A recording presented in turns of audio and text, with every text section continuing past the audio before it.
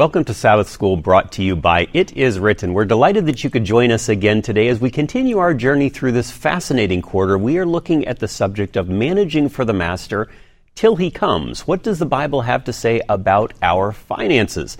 Sometimes people say, the Bible talks a whole lot about money. Why do people always talk about money in church? Well, we're finding out this quarter. And this week, lesson number 3. The subject is the tithing contract. What is tithing all about? We are about to find out.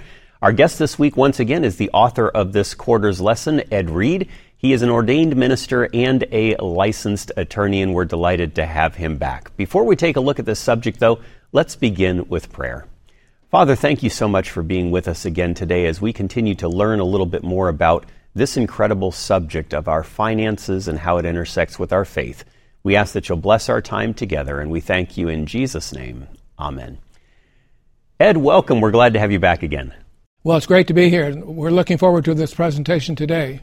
And this is a fascinating subject. It's called the tithing contract. I'm going to begin by reading our memory text here. It's found in Malachi chapter 3, verse number 10.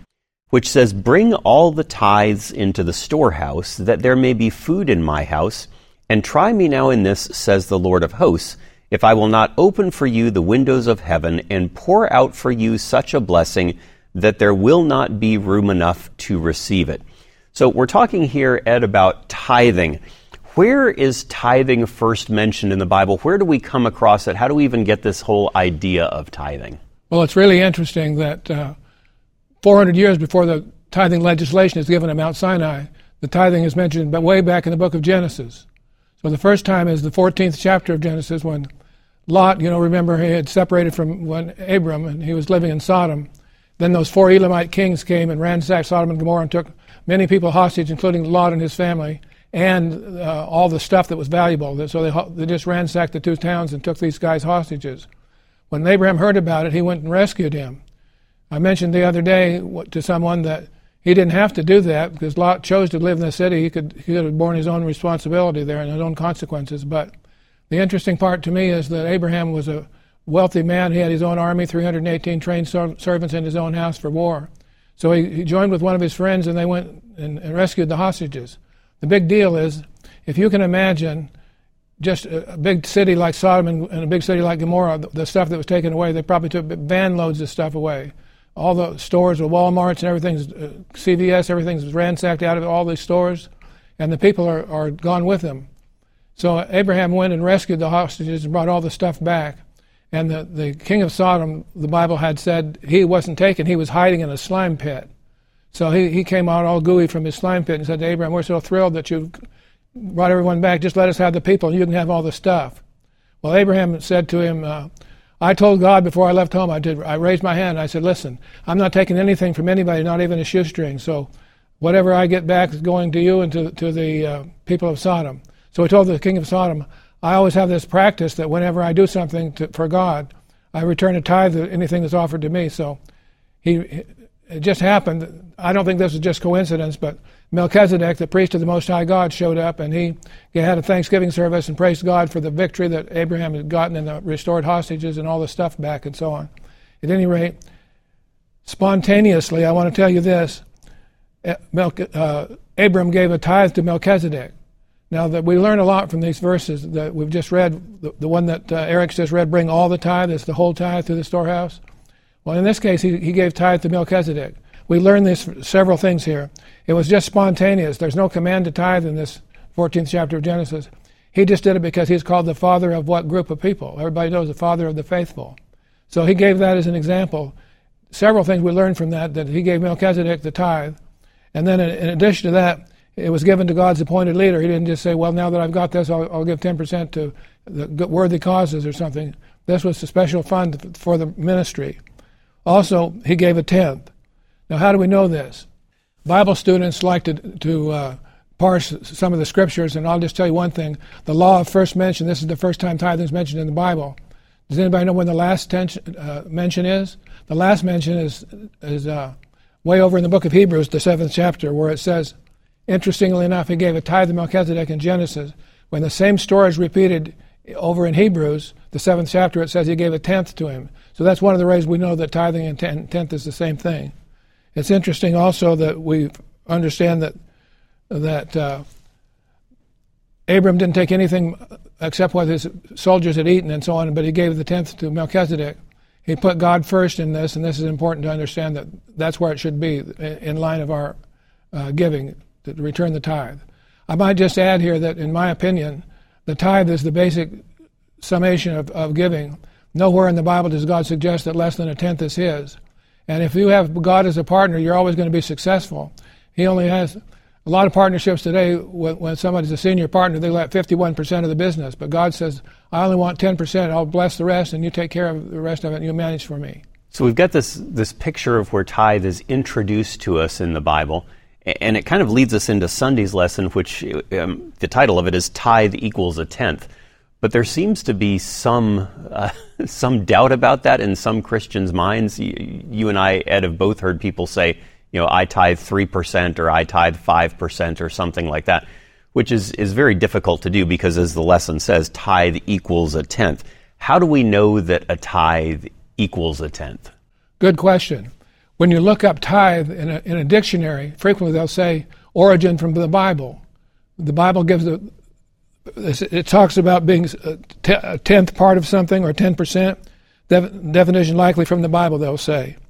Tithing is simply returning 10% of our income or increase to God as a token of his ownership. God is so awesome in all these things that he doesn't need the money, of course, so he says, I'll take the tithe and use it for the support of the ministry.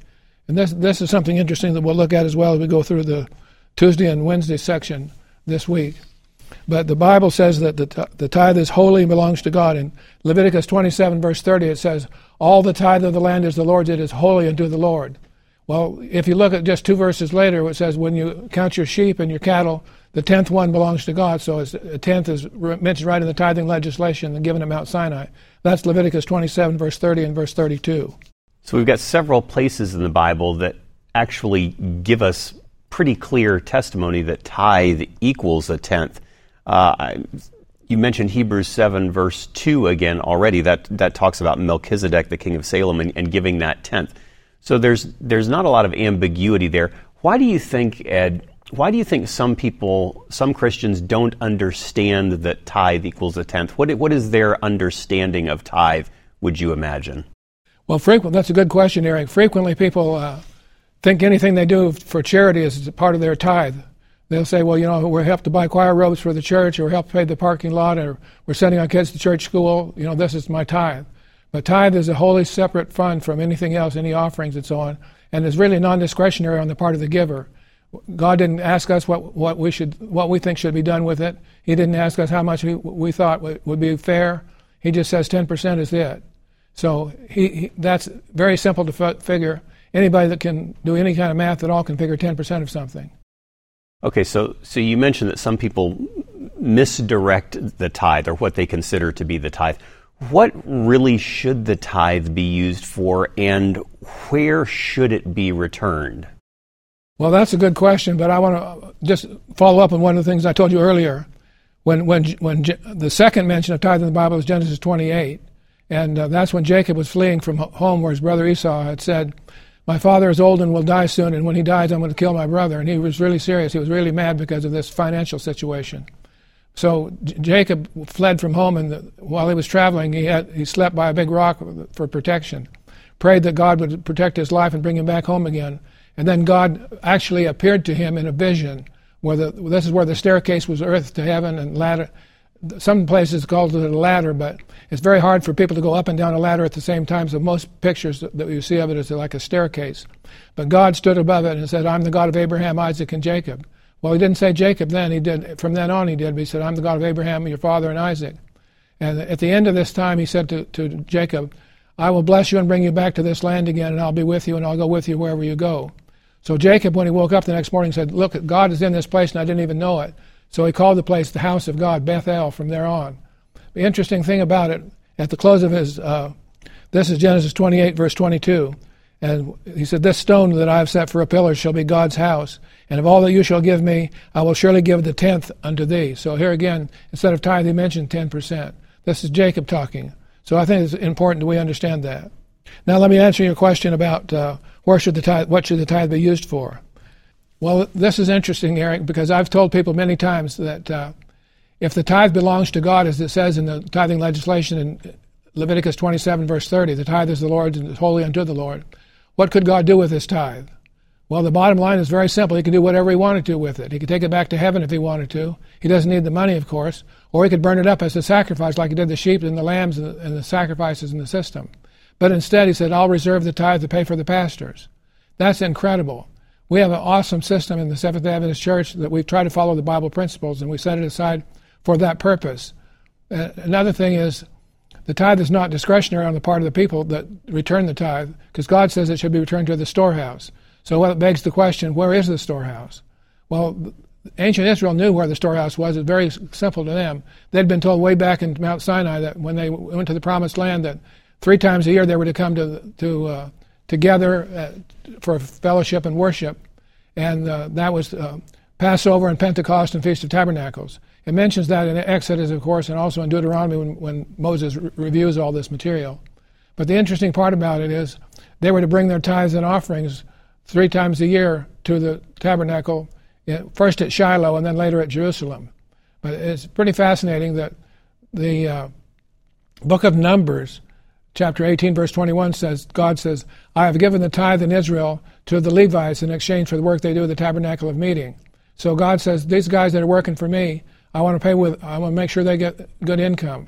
You remember when they divided up the land that all the tribes got big portions of land that gives their borders from the sea to this mountain and all that. But the Levites didn't have any big pieces of land like that. God said, I'll give them the cities of refuge, which there were 6 of them, and they had those cities plus other cities among the tribes. And they had lands for their gardens and so on around the cities, but they didn't have these big, huge spots of land. They were, interestingly enough, they were given the tithe distributed, and actually I'll tell you something interesting about it. They returned all the people returned their tithe to the storehouse, which was at Jerusalem, at the temple. By the way, the storehouse has been in effect for a long time, because when Achan stole that property, later on we'll talk about that, when Achan took the part of the spoils of Jericho to his home, the command had been to bring it back to the storehouse. And everybody else did that but him. 1 man in a million disobeyed and caused 36 people to die. Pretty interesting story, actually. But the tithe came to the storehouse, and then the Levites took it all over Israel. They delivered it back to their own people. So God's given us a pretty good indication, a pretty clear instruction on where the tithe is to go and what its purpose is. It's not for us to decide what to do with it. That's simply returning it to God and doing what He has asked us to do with it. If you're enjoying this and want to learn more about this subject, I want to encourage you to pick up this book. This is the companion book to this quarter's Sabbath School lesson. It is called Managing for the Master by G. Edward Reed. Of course, he is our guest each and every week this quarter on our Sabbath School program. You can find this book at itiswritten.shop. Again, that's itiswritten.shop, and just search for Managing for the Master. It is the companion book for this quarter's Sabbath School lesson, and will give you additional insight, deeper thoughts, more stories. It really fleshes out this quarter's Sabbath School lesson. You'll be glad that you have it. We're going to be back in just a moment as we continue looking at the tithing contract. We'll see you back in just a moment.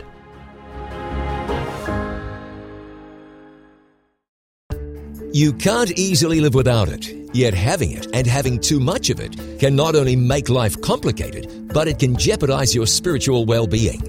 Money, such a major part of life, and yet so potentially dangerous that the Bible says more about money than almost any other subject. What you do with your money, and how can you make sure that what is meant to be a blessing doesn't end up being a curse? Join our conversation with financial expert Julian Archer and learn how to avoid many common financial pitfalls. Learn from someone who knows and find out what the Bible has to say about finance, about handling your money in a way that is both good for you and glorifies God. Don't miss Money, Money, Money from It Is Written, featuring financial expert Julian Archer. Money, Money, Money. Watch now on It Is Written TV. Go to www.itiswritten.tv. That's itiswritten.tv.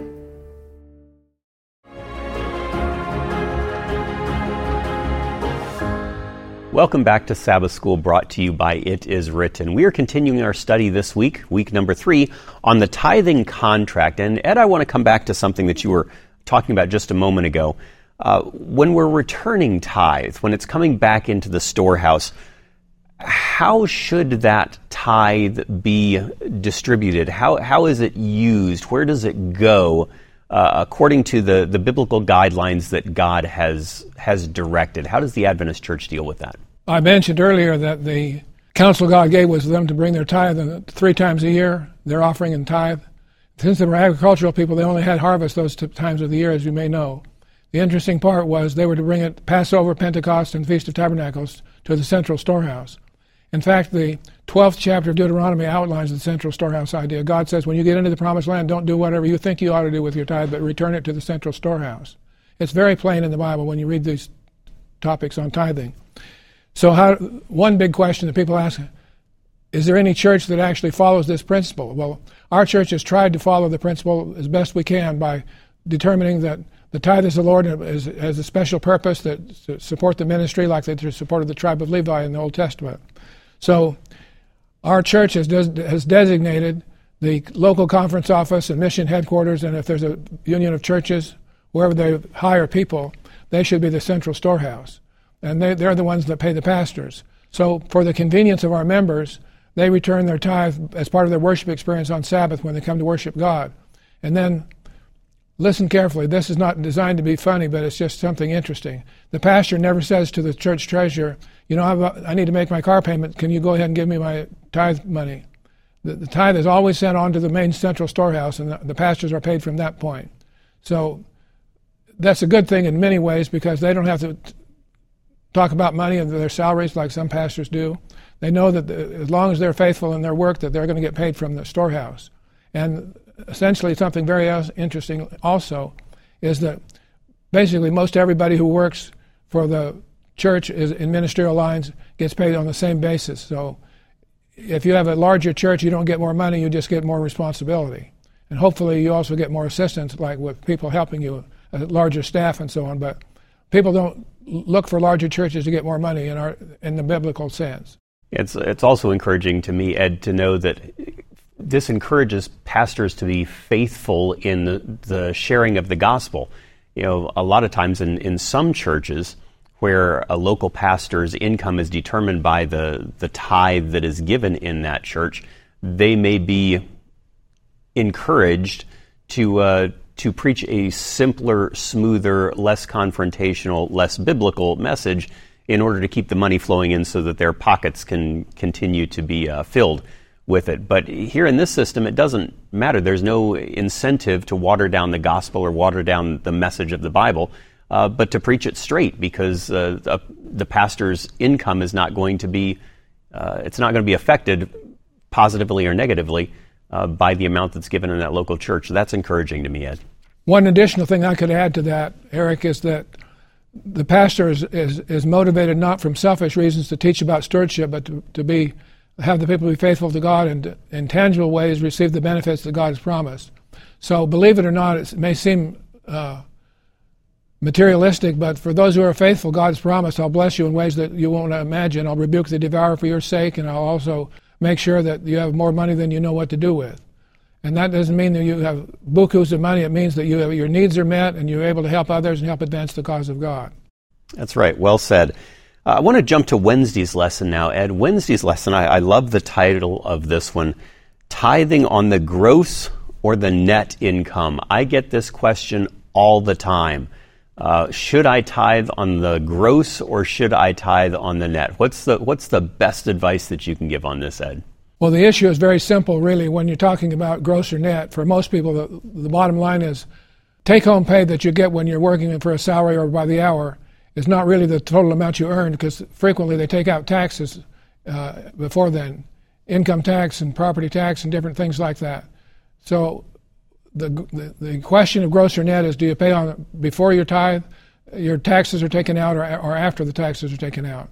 And so it's interesting that studies of our people, church, Seventh Adventist people, the majority, more than 60% of people say they tithe on the gross amount. They look and see what their gross pay was and pay their tithe on that. Eric, here's something I'd like to share with you. God is love. God is faithful. There's a lot of things about God. God is also honest. And I've often thought that if you have any question, I would err on the side of generosity toward God, because God is honest. If you give him too much, he'll get it back to you some way. That's what I think. It sounds like we need to just trust him and trust less in our ability to do math and see what we can get away with, and trust more in God's generosity. Is that a fair assessment? Yes, indeed. And there's one other illustration. I like these Bible illustrations. The widow of Zarephath, during the time when Elijah had gone into Ahab's office and said, "It's not going to rain until I say so because of your wickedness," something amazing happened. He said, "God, I'll take care of you." God said to Elijah, and he fed him with ravens and the little brook and so on. But finally, that brook dried up, and God said, "I'm going to send you to the widow of Zarephath."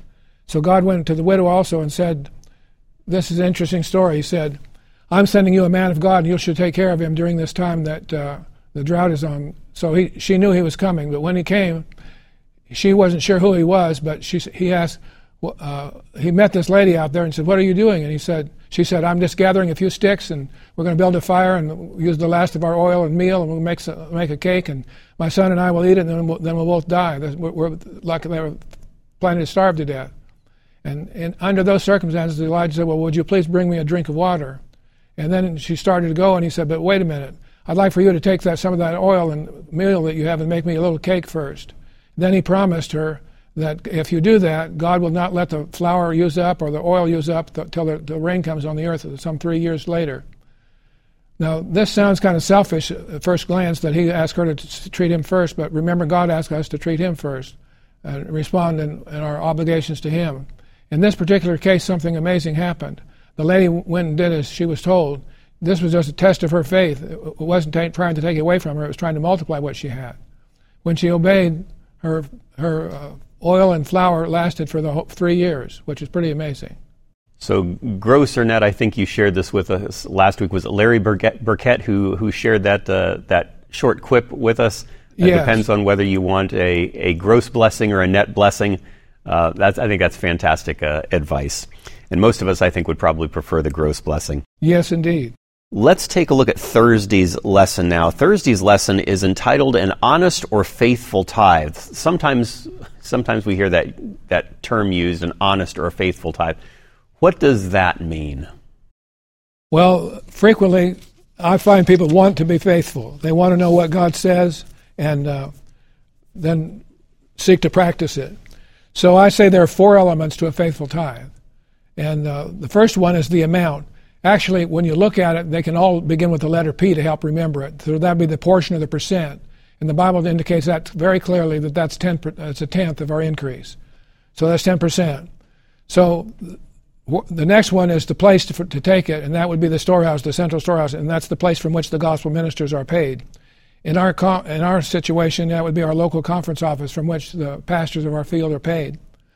And the third one is honoring God with the first part of our income. Remember that Proverbs, the 3rd chapter and verse 9, talks about the first fruits of our income. And Matthew 6:33 in Jesus' mountain sermon said, "Seek first the kingdom of God and his righteousness, and all these things will be added unto you." So we put God's first part. My wife Kathy has been the manager of our funds for the whole time we've been married, over 55 years. And she always writes the tithe check. She said, "That's the first time, over the years, that's always the first check I write, our offerings, the tithe and offerings." She said, "And God always blesses the rest of it." She said, "I know that if I'd waited until the last thing to write, sometimes we would have been short, but putting God first, he blesses it." So that's the first part. Now the fourth one is going to be used for the right purpose. Now this is interesting also, support of the ministry. It's our responsibility as individual members to do the first 3, to make sure it's a tenth, make sure it goes to the right place, and we start out with God first. The people who run the storehouse are responsible for making sure that it's used properly. But God asks us to be responsible for the first part. Now let me just mention one other thing, interestingly enough.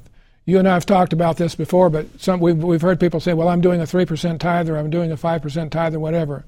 But to be real honestly, we don't set the parameters, God does. So if I don't return a full 10% of my income, I'm really not tithing, am I? In addition to that, if I'm not using it to the storehouse to support ministry, I'm not tithing either. So this is the real bottom line situation here.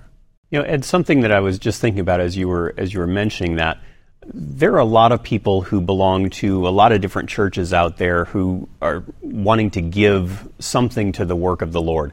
If I'm understanding you correctly, when we return a tithe to a church, we are helping to spread, or we are helping to pay those ministers to spread that particular gospel that that church is preaching and teaching. What would you say to somebody who's thinking, well, I'm not sure if I believe in the message that this church or that church is teaching? What should I do with my tithe? Where should the tithe go if they're not certain that they believe that message that that church is sharing? Well, first of all, if you have a biblical understanding of tithing, you understand the parameters we just talked about.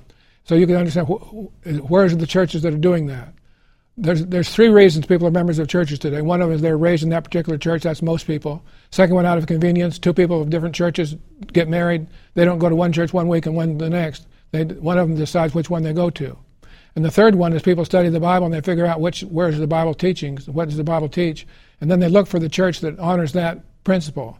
So I would suggest that people do a research of Scripture and of the churches that they know about them and see which one is doing it.